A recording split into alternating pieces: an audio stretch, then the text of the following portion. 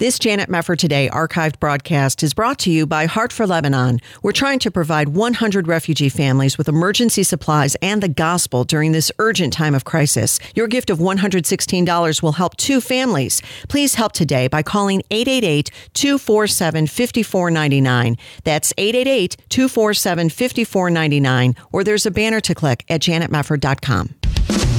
This is Janet Mefford Today. Our confidence is in Christ alone. Are we going to stand with God come what may? If the Word of God says it, I believe it. And that's the way it is. And now, here is Janet Mefford. Well, what do you know? A new CDC survey that gathered data from more than a dozen medical institutions has revealed 85% of the people who contracted COVID-19 during July were heavy-duty mask wearers within the 2 weeks before they were infected. And 70% of those who tested positive as outpatients wore masks all the time. So much for the masks will protect you from the coronavirus myth. And also, we just saw the World Health Organization warn against COVID-19 lockdowns, information we could have used about 6 months ago when thousands of businesses could have been saved. But these aren't the only lies about COVID-19 the media has fed us continually in the name of science. Why don't they report this in the media, honestly? And more to the point, what do global power brokers and their desire for a global reset have to do with it all? We're going to get some details today with Leo Hohmann, veteran investigative reporter and author of Stealth Invasion. Leo, so great to have you with us again. Thank you, Janet. Great to be with you. Well, you have written a really important piece, I think, at your site about the 3 biggest lies about COVID-19 that have all been exposed. Let's talk about this first one, the lie that COVID carries a very high death rate. Now we've realized that all these millions of deaths that were predicted never came to pass.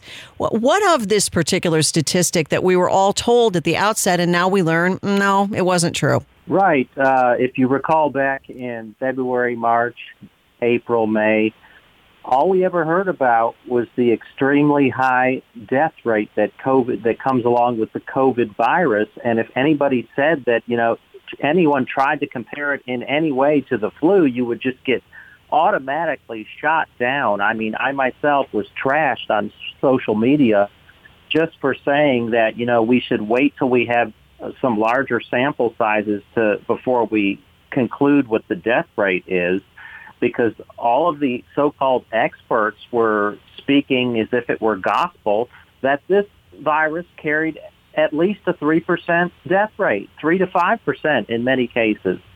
Well, just last week, the United Nations World Health Organization came out with its updated mortality rate for COVID-19, and sure enough, it came in at almost exactly the same rate as the flu, which is 0.1%. Wow. And look at all the damages. Look at all these months. We've been carrying on as if this COVID-19 virus was 26 times more deadly than the common flu, when in fact it was almost the exact same rate as the flu in terms of the number of deaths it's been causing. Unbelievable. Well, whatever happened to 15 days to slow the spread? That was about 150 days ago. What happened to that lie? Yeah, I think we're almost bearing down on 200 days now. It's really incredible, Janet, how they've been able to get away with these massive lies. I guess, as Hitler's Goebbels, his propaganda minister, said, if you tell a big enough lie and you tell it often enough, it's easier to convince the public that it's true than if it were a small lie. Yeah. That's true.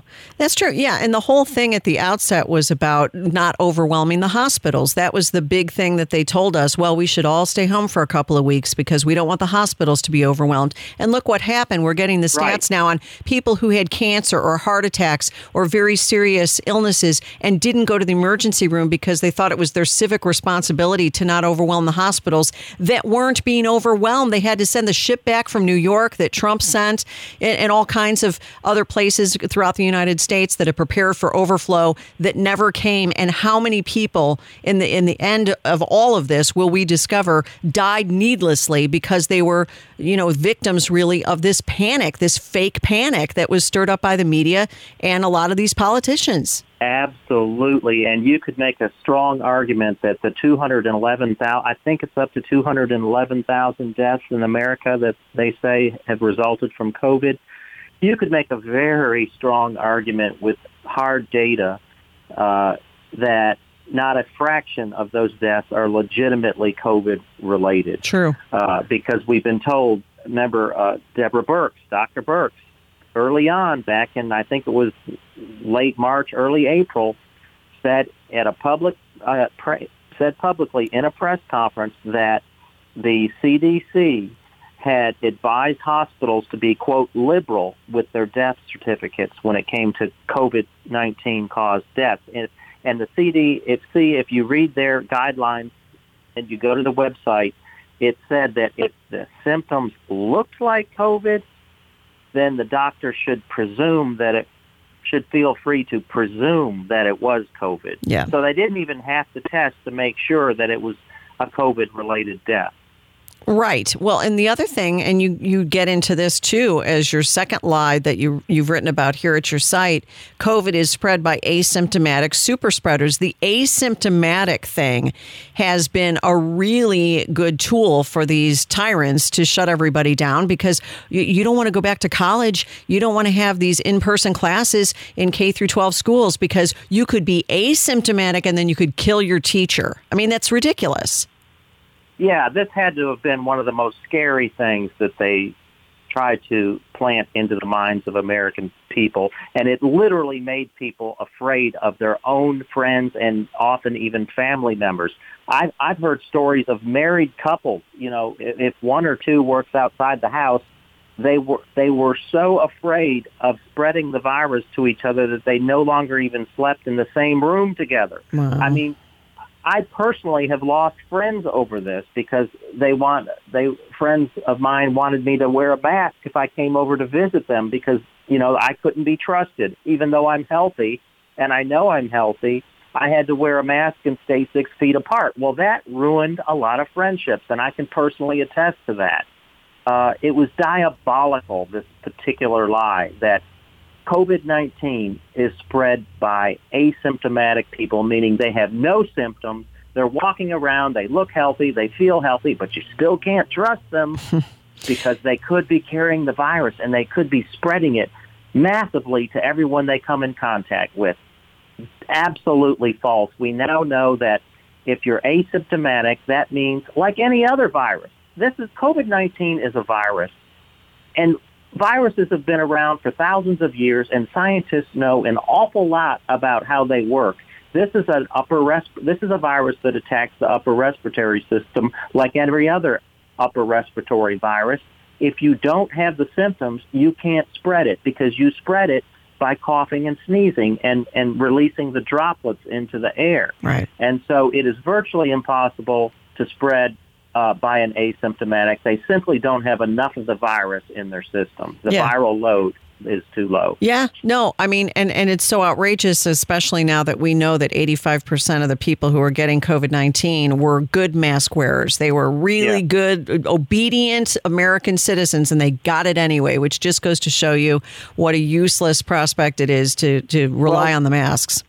Yes, we're taught in this country, Janet, to play by the rules, and I understand that. But sometimes you've just got to use your brain and question the rules. Just because somebody says that they're an expert does not mean that they are giving you the truth, because they could be an expert, but does that mean that they're an honest expert? Well, we found out later that we were being railroaded and led to believe certain things by dishonest experts. Well, that's right. That's a really good point. And even people who are in the medical field, deeply. Doesn't matter if they don't know anything about epidemiology or they don't have any kind of expertise in the area of viruses, then, even people in the medical field may not be the people to be talking about definitive action on what ought to be done, especially now that we've learned so many people were wrong about this. And another issue pertaining to this whole thing, Leo, is big tech, as we know, if you've been on social media with any frequency during this pandemic, shuts people down merely for sharing information that may not be what the media is spreading. And this really goes back to this whole issue of the Great Reset that is behind all of this. We're going to come back on Janet Mefford today with Leo Hohmann talking about COVID-19, the lies, and the global power brokers. Stay with us. We'll be right back.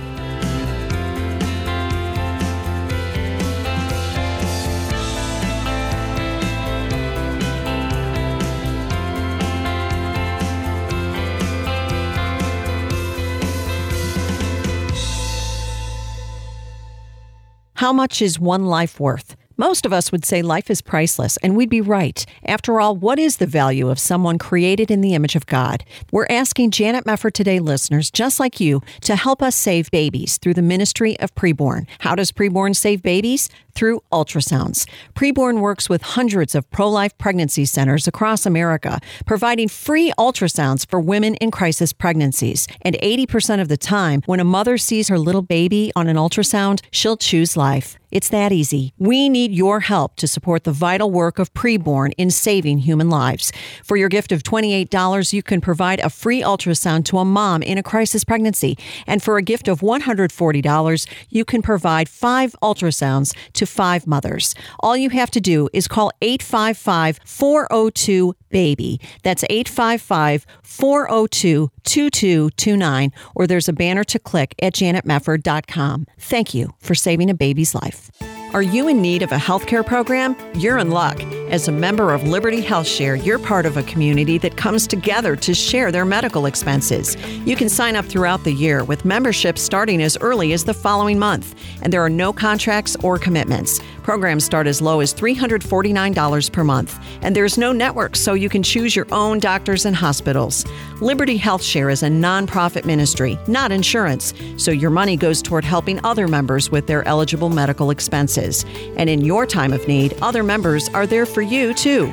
You can feel good knowing you're part of a community of like-minded individuals who understand the importance of people coming together to bear one another's burdens. Find out more at libertyhealthshare.org/JMT. That's libertyhealthshare.org/JMT. Or call now, 855-565-2561. 855-565-2561. You're listening to Janet Mefford Today. And now, here's Janet. We are back. Thanks for being with us. Leo Hohmann is joining us, investigative reporter, author of Stealth Invasion, and really has a great piece at his site, leohohmann.com, on the COVID-19 lies we've been told. We've covered a couple of them, but I had mentioned before we went to the break, Leo, the fact that big tech has been shutting down people who dare to go against the COVID-19 narrative. What does that tell you about the bigger picture here? Well, it tells you that they're somehow invested in the narrative that's already been out there for the last 8 months. And that shouldn't surprise us because a lot of your listeners are probably familiar with the Event 201 conference that took place in October of last year. Yes. And basically this was a conference that included, it was sponsored by Bill and Melinda Gates Foundation and Johns Hopkins University, and along with the World Economic Forum. And at this conference, all of the big tech media brokers, the CDC, the Chinese CDC, they all got together and got on the same page about how to message the public about a coming global viral pandemic. Yep. Actually, a coronavirus pandemic. They even called it a coronavirus pandemic. This was October 19th of last year, at least a month before the virus was released from that lab in Wuhan, China. So somebody knew something, but the messaging that was revealed, and this is all on video. I think it's still on video. If you go to the Johns Hopkins Center for Health Security website, where you can see them discussing this, they talk about flooding the zone with the same informational messaging. Well, people react to information. We know that. And if all the information is the same coming from multiple mainstream media outlets, and it's continuous day after day after day, just pounded into people's brains, it's no surprise that people are going to react in the desired way, which was to create fear and panic. And so that leads you to the question, well, why did they want fear and panic? Well, if you go to the World Economic Forum website, they kind of tell you what is going on, because they have a video on there where they introduce something called the Great Reset. And in this video, we see the director of the International Monetary Fund, the Secretary General of the United Nations, the British royal family members, all speaking about the need to reset the global economy, and not only the economy, but the social order. So they want a brand new economy and a brand new social order, meaning they needed to get rid of the old order. And in order to do that, you've got to get people to willingly go along with it, and that would never happen in normal times. Yeah. So they had to create a new normal. And it's interesting how that word that phrase "new normal" immediately became ubiquitous. All friends of mine were talking about the new normal. They didn't know what they were talking about, but they were using that phrase. And people were willing to put normalcy aside and go along with new ways of thinking. And that is exactly what the World Economic Forum wanted them to do. If you listen to this video, they wanted a new economy based on Green New Deal type of principles, and they wanted a new social order, meaning, let's change the way the values that people hold, the time-honored values, which, let's face it, in the Western world, it's based on Christian values, right? Judeo-Christian values. Right. They want a clean slate, and they want to start over with a new world order. Oh, man. Do you believe then that the collapse of thousands of businesses across the United States, rather than being a sorrowful thing to these power brokers, really was a good thing in their estimation, including some of the American power brokers who were all for these lockdowns that have now been discounted by the World Health Organization? I absolutely do believe that, Janet. I believe that the three targets of this COVID-19 scam, which I do believe the virus is real. Don't misunderstand me. I do believe people have died from it. Yep. The average age in America is 78 years old, and the average number of comorbidities is 2.6. So basically, it's elderly people who are already very sick, who are vulnerable and susceptible to this virus. But the rest of it, which we've already discussed, based on these three lies, and those aren't the only lies they've told, those are just the three biggest ones, were done in order to change the way people think. And the three targets, if you look at the forced shutdowns, the forced lockdowns, the non-essential businesses that were closed, the churches that were closed, I believe they were targeting capitalism and they were targeting Christianity. Yep. Religion in general, but especially Christianity, because capitalism is part of the old order that they want to replace with a Green New Deal-based economy. Some people call it sustainable development. Some people call it technocracy. Others call it the new green economy. But whatever you call it, it is not capitalism. Nope. And we recently had the Pope. He's also on board with this. And he came out with a new encyclical on October 3rd, titled Fratelli Tutti, which is translated from the Latin, brothers all. And in that encyclical, he bears out exactly what I'm saying here, Jan. He trashes capitalism, he glorifies collectivism, and he calls for a new socialistic-based order. And he even mentions COVID as a significant triggering factor. He says, this is a quote, COVID-19 pandemic momentarily revived the sense that we are a global community, all in the same boat, where one person's problems are the problems of all. Once more, we realize that no one is saved alone. We can only be saved together. And so he believed that COVID-19 is a sort of linchpin where we all have this, rebirth of consciousness where we can understand finally that we're all brothers in the world, we're all part of the same fraternity, and we should all go along with a socialistic one world order. Yeah, sounds awfully... He also trashes national sovereignty in that encyclical. Good grief. Well, it really goes along with Revelation, doesn't it? And Daniel and all the rest. Yes, it certainly does.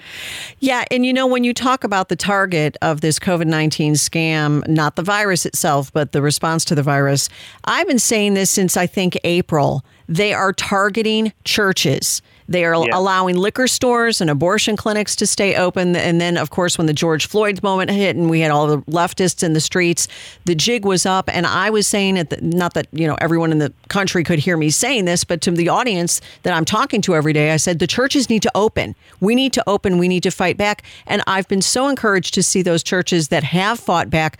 But relatively speaking, Leo, there have been very few. And same with the businesses. You've had some businesses fight back. I want to open up. This is ridiculous. I'm going to lose my ability to feed my family. Why haven't more Christians and more Americans in general fought back against all of this as we learned more about the virus?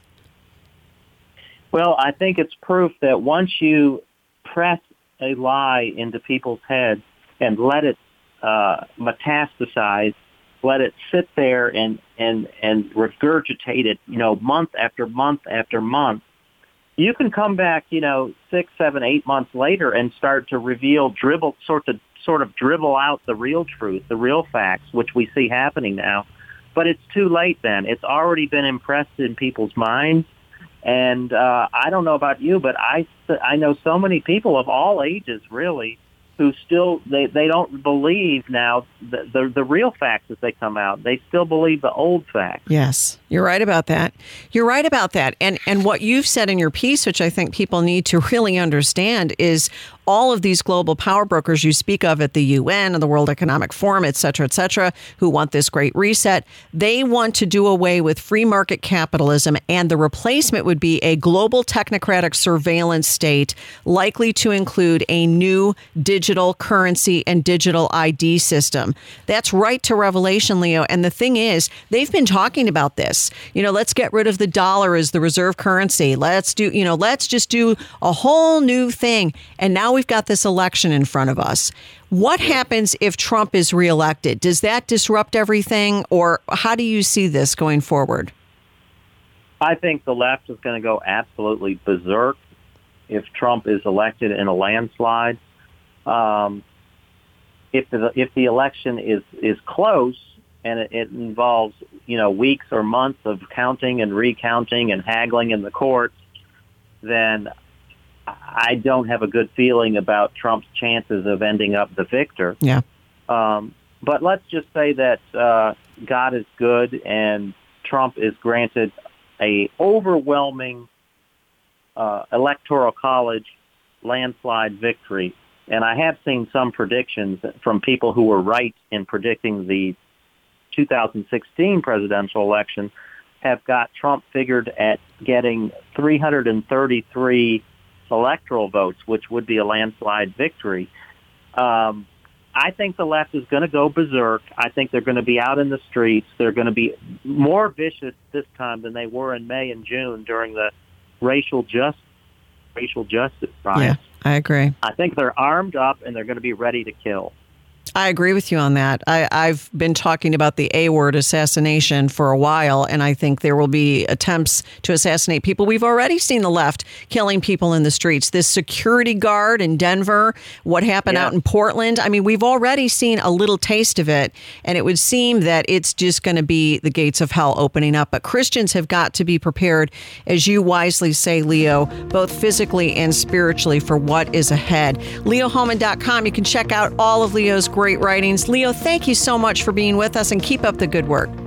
Always my pleasure, Janet. Thank you. God bless you. And we'll be back on Janet Mefford Today.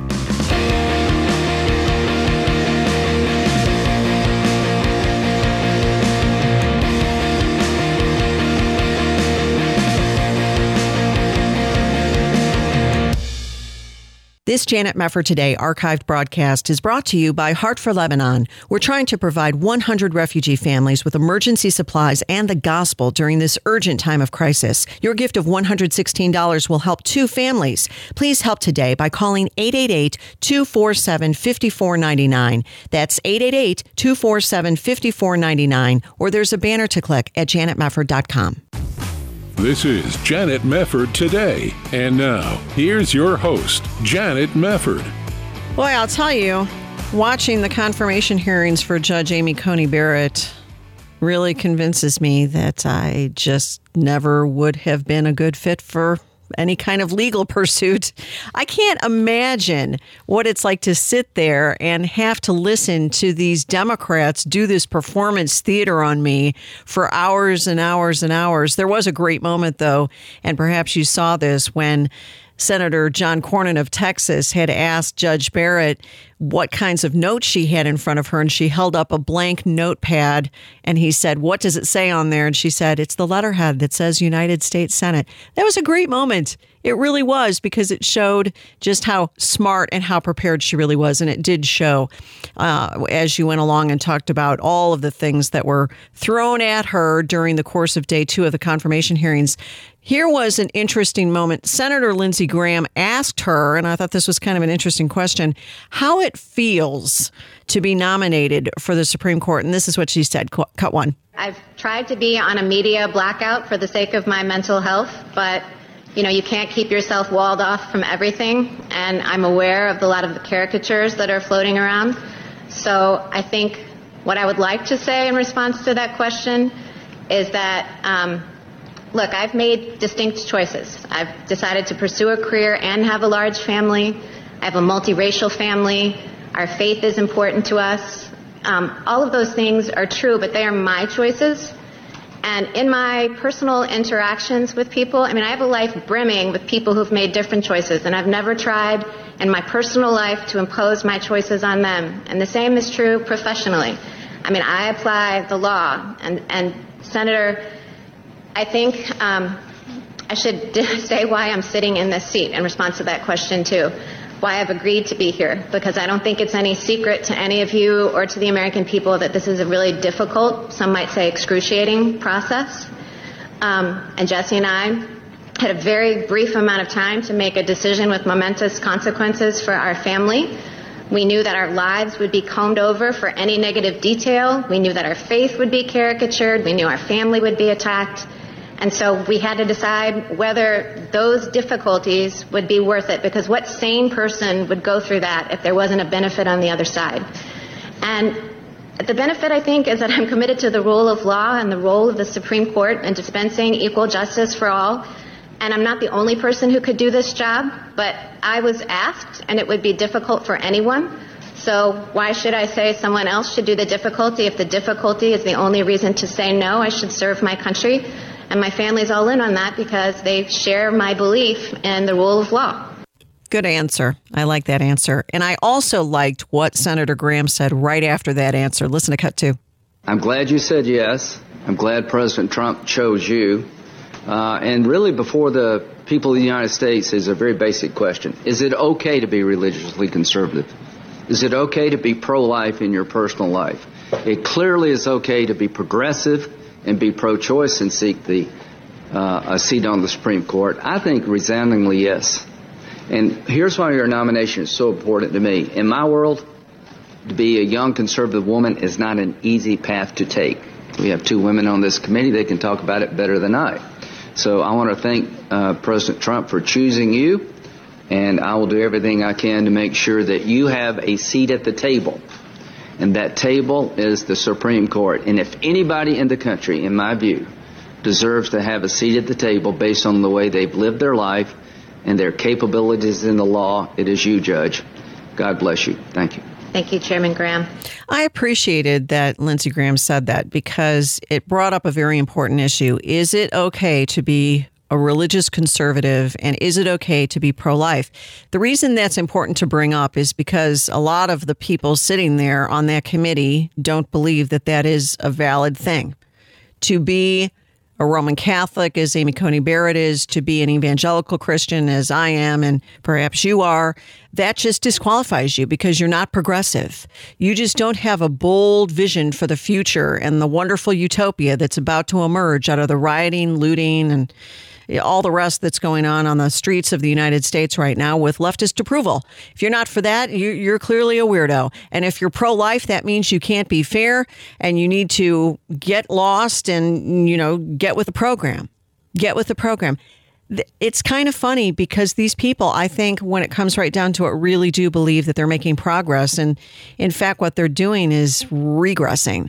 They're completely regressing. None of their ideas are new, except maybe with the exception of so-called same-sex marriage. That's relatively new. About 20 years ago is when people invented that concept. So that's rather new, but that's regression. That's not progress. Illinois Senator Dick Durbin also had an interesting moment with Judge Barrett. He asked what impact the George Floyd video had on her and her kids. And of course, Judge Barrett has 2 African-American children. Well, they're Haitian, so they're black children. And Durbin asked, where are we today? He gave some different options on what people say about our moment regarding race. Is there systemic racism? Is there not?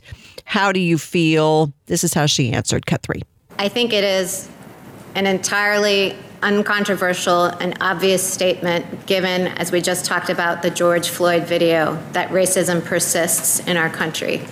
As to putting my finger on the nature of the problem, whether, as you say, it's just outright or systemic racism, or how to tackle the issue of making it better, those things, are policy questions. They're hotly contested policy questions that have been in the news and discussed all summer. So while, as I did share my personal experience, I'm very, happy to discuss the reaction our family had to the George Floyd video. Giving broader statements or making, broader diagnoses about the problem of racism is kind of beyond what I'm capable of doing as a judge. Which is why I reacted to Durbin's question by saying to myself, why are you asking her this? Because it is outside of her purview as a judge. Her view as a judge really doesn't matter if she's about interpreting the Constitution correctly and about applying the appropriate measures and precedents to whatever case comes before her. Who cares? I mean, on some level, who cares how our kids reacted to George Floyd? Although I think on a personal level, that's very interesting. She said they were upset, and that's, we were all upset watching the George Floyd video. So what kind of moment was Durbin trying to create? Well, he's just a drama king. That's what he does. That's what all of these guys do. Here's another thing that really bothered me about the Democrats. Democrats, as Fox News pointed out, called for Judge Barrett to recuse herself from an upcoming case dealing with Obamacare if she were confirmed. And while she didn't commit to doing so, she did say she'll follow the Supreme Court's rules if they call for her to do so. And then CNN also pointed out Judge Barrett eluded efforts by Democratic lawmakers to commit to recusing herself from any Supreme Court election dispute between President Trump and Joe Biden. What kind of weird thing is this? You have somebody who is going through the tryout confirmation hearing to actually get on the Supreme Court, and you're already telling her, okay, don't judge on this case and don't judge on that case. Will you commit? Listen, I don't remember those guys getting all up in arms over Justice Elena Kagan refusing to recuse herself from the first Obamacare case that was such a mess, the NFIB v. Sebelius case. She had a legal duty to recuse herself from that case. And you can go back and read some of the stories on this. There is actually a federal statute here saying a justice has a legal duty to recuse herself from a proceeding in which the justice has served in government employment and in such capacity participated as counsel or advisor concerning the proceeding. Any such participation would appear to be disqualifying. And National Review points out in her capacity as Solicitor General, Justice Kagan was personally involved in advising how to defend against challenges to Obamacare. So she had an actual responsibility to recuse herself. She didn't do it. And here they are preemptively telling Judge Barrett, you need to recuse yourself from Obamacare.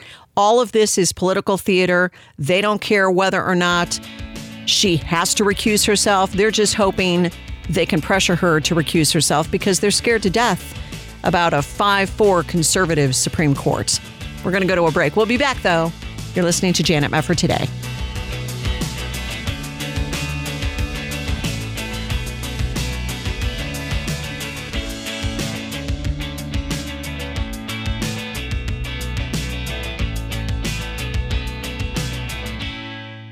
For several years now, Syrians have been pouring into the country of Lebanon to seek refuge amid terrorism and civil war. Now the crisis in Lebanon has escalated in the aftermath of COVID-19, a crumbling economy, and a devastating explosion in Beirut. Yet the spiritual crisis in Lebanon is the most devastating crisis of all because many people there have still never heard anything about Jesus. That's why Heart for Lebanon is on the ground ministering to hurting refugee families in the south and the Bekaa Valley in Lebanon, providing emergency supplies, Christian education, Bible studies, and worship gatherings for these refugee families. And the impact is incredible. Your investment of $116 will help 2 families impacted by the crisis in Lebanon to get emergency supplies that they need to survive during the next 60 days. But best of all, these families will hear the gospel of Jesus for the very first time. A gift of $58 is enough to help one family. Can you help? Call now, 888-247-5499.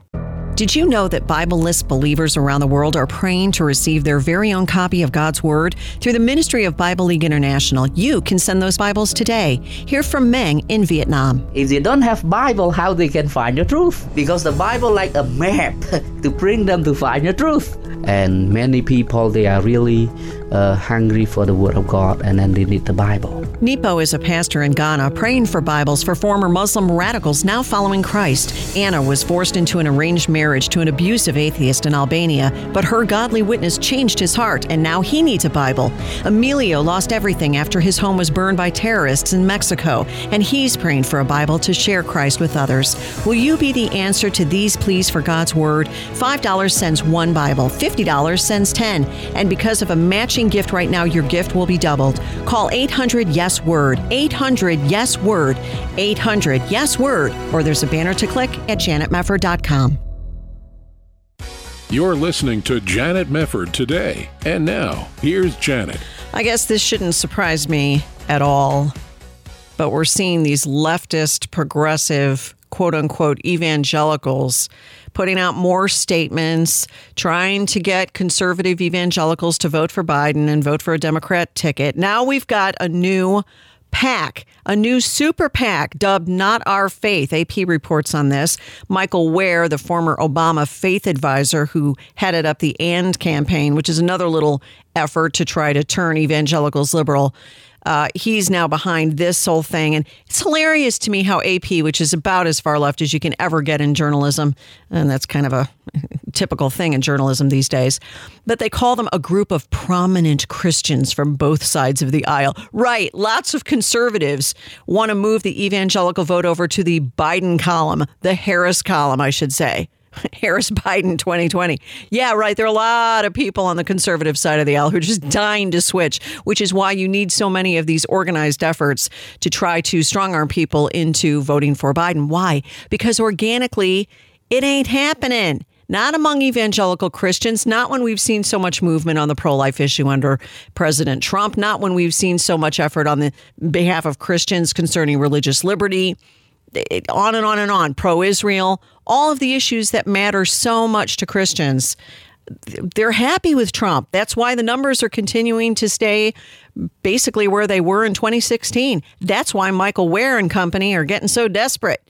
I mean, you even have another statement out from the NAE, National Association of Evangelicals, Russell Moore and company, Karen Swallow Pryor, Ron Sider, Scott Sauls, the Revoice supporter, all these people coming together, Shane Claiborne, the same group. Oh, we must pursue justice in the way we vote. I mean, they're so boring at this point. Who in the world is listening to these guys? I said a little bit tongue in cheek, they kind of remind me of when you drive by a car dealership and you see those gigantic windsocks. I don't know if you have those where you live, but we have them where we live. You're driving down the expressway and you see this big car dealership and there's a big windsock and it catches your attention. You go, oh, look at the windsock. It's never once made me say, hey, honey, turn to my husband, hey, honey, let's go buy a new car. I didn't want a new car until I saw the windsock. But now that I've seen the windsock, I think I'll get a car. That's not what makes people buy cars. The windsock gets attention. Maybe if you didn't know the dealership was there, it would put it in your head. And then when you were ready to buy a car, you'd go buy a car. But that's basically what I'm seeing from this crowd is it's a windsock, but it means nothing. It doesn't mean anything to people who have a biblical worldview. So I say, more power to you guys. You're not our faith pack. Go ahead. You know what? I agree. You guys are not of our faith. I'm just going to have to give you that. And I hope that you guys blow millions. In fact, I think you should spend billions. Just as high as that ticker can go. Spend as much money as you can possibly raise, and it'll be just like throwing it down the toilet. But it'll make me happy because if you throw it down the toilet, then you can't spend it on other terrible things. I like wasteful spending when it comes to fruitless causes. So let's move over to this subject of Joe Biden a little bit. I want to address this because you might have heard his really bad day on Monday. Really, really bad day. He forgot Mitt Romney's name and just referred to him as the Mormon, which I'm sure Mitt Romney really appreciated. Okay, the Mormon. Remember the Mormon? And then this was the worst part of it. Listen to this exchange. Cut 4. Gallup reported last week 56% of Americans said that they were better off today than they were 4 years ago, would have been under the Obama-Biden administration. So why should people who feel that they are better off today under the Trump administration vote for you? Well, if they think that, they probably shouldn't. They think 54% of American people are better off economically today than they were in our administration. Well, their memory is not very good, quite frankly. And in addition to that, we have a president who doesn't share the values of most Americans. He doesn't share the values of most Americans, and he doesn't tell the truth. Well, I could talk about that a little bit. Joe Biden, by the way, also said he was running for Senate. That's at least the second time he said that on the presidential campaign trail. He also forgot what state he was in, and he gave out an erroneous website. Things are not going well for Joe Biden at all, not to mention the fact that when you see his rallies, they're usually a handful of people. I mean, he might have enough for a round of bridge, but not much more than that. And we're supposed to look at all these polls with terror. Oh, Biden is up by 30 points. Nobody's saying 30, but it's at least 10. How in the world do you reconcile that with what you're seeing with the boat parades and the car parades and the gigantic rally the president had the other night? It just doesn't make sense. And just remember, 2016 also made no sense. What was it? The New York Times gave Hillary Clinton the night before the election something like a 98% chance of winning. Oops. They had to do a lot of bringing that number down as the night went on. So let's talk a little bit about Joe Biden. The Washington Free Beacon has a good piece. Biden talked of attending black church as a teen, but members don't recall it. Gee, what a shock. On the campaign trail, Joe Biden has talked frequently about his early years in the civil rights movement, and he talked about regularly attending a black church in Wilmington, Delaware, where he got involved in organizing anti-segregation protests in the early 60s.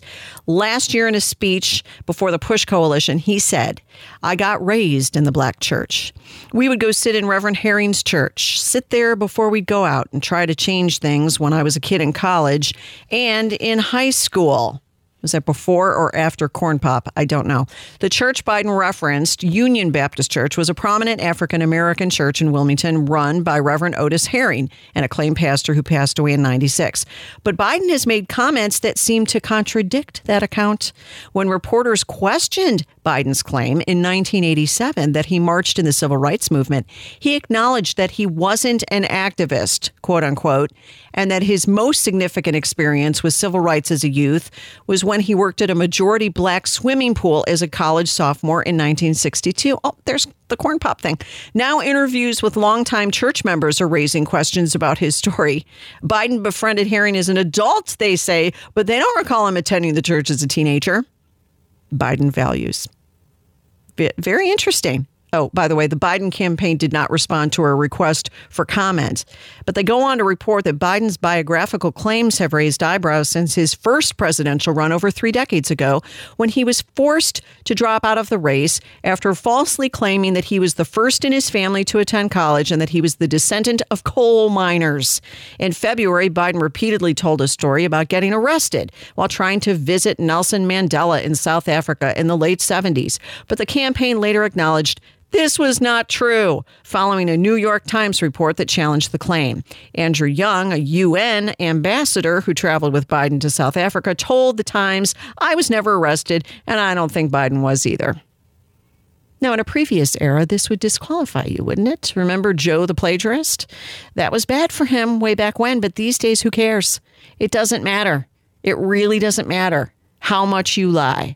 And this guy fudges the truth constantly. The former vice president, they go on to say, has also made dubious claims in the past few years about having his helicopter forced down outside Osama bin Laden's hideout in Afghanistan and getting shot at in Iraq. Biden also claimed to have participated in anti-segregation sit-ins along Route 40 when he was just 18, which could not be corroborated by participants and historians. Now his claims about Herring and his involvement with the church are coming under scrutiny. Biden said over the summer that he had been involved with the civil rights movement, the African-American community, since, quote, "I was a junior in high school, desegregating movie theaters." He was desegregating movie theaters? Come on, man. But Biden said previously he didn't know any black people until he started working at the majority black pool in Wilmington in 1962. Oops. You know, this is awkward when people start cross-referencing your lies and realize what you're up to. He told the Morning News in 1986, "It was an incredible awakening to me. I had just assumed everybody treated everyone fairly." Biden's claims about Union Baptist have prompted skepticism from progressives. Sean King, a leader in the Black Lives Matter movement, reported in January that he spoke to unnamed former members of Union Baptist and people close to the Herring family and was told Biden's stories about attending the church as a youth were untrue. That's bad when Sean King is outing you. Ooh, that's not good. He wrote, 4 different people in Wilmington expressed to me that these claims of Biden are so outrageous and dishonest that it caused them to truly worry for his mental health. Okay. Wow. That is really something. And it goes on. You can read the whole thing if you go online. But bottom line here, how exactly do the never-Trumpers or the progressives within the confines of evangelicalism, ever so slightly, that is, try to make the case that Trump is such an evil human being that Biden's the only good choice? They were the ones who were saying, oh, Trump's character is awful. Trump's awful. Trump's awful.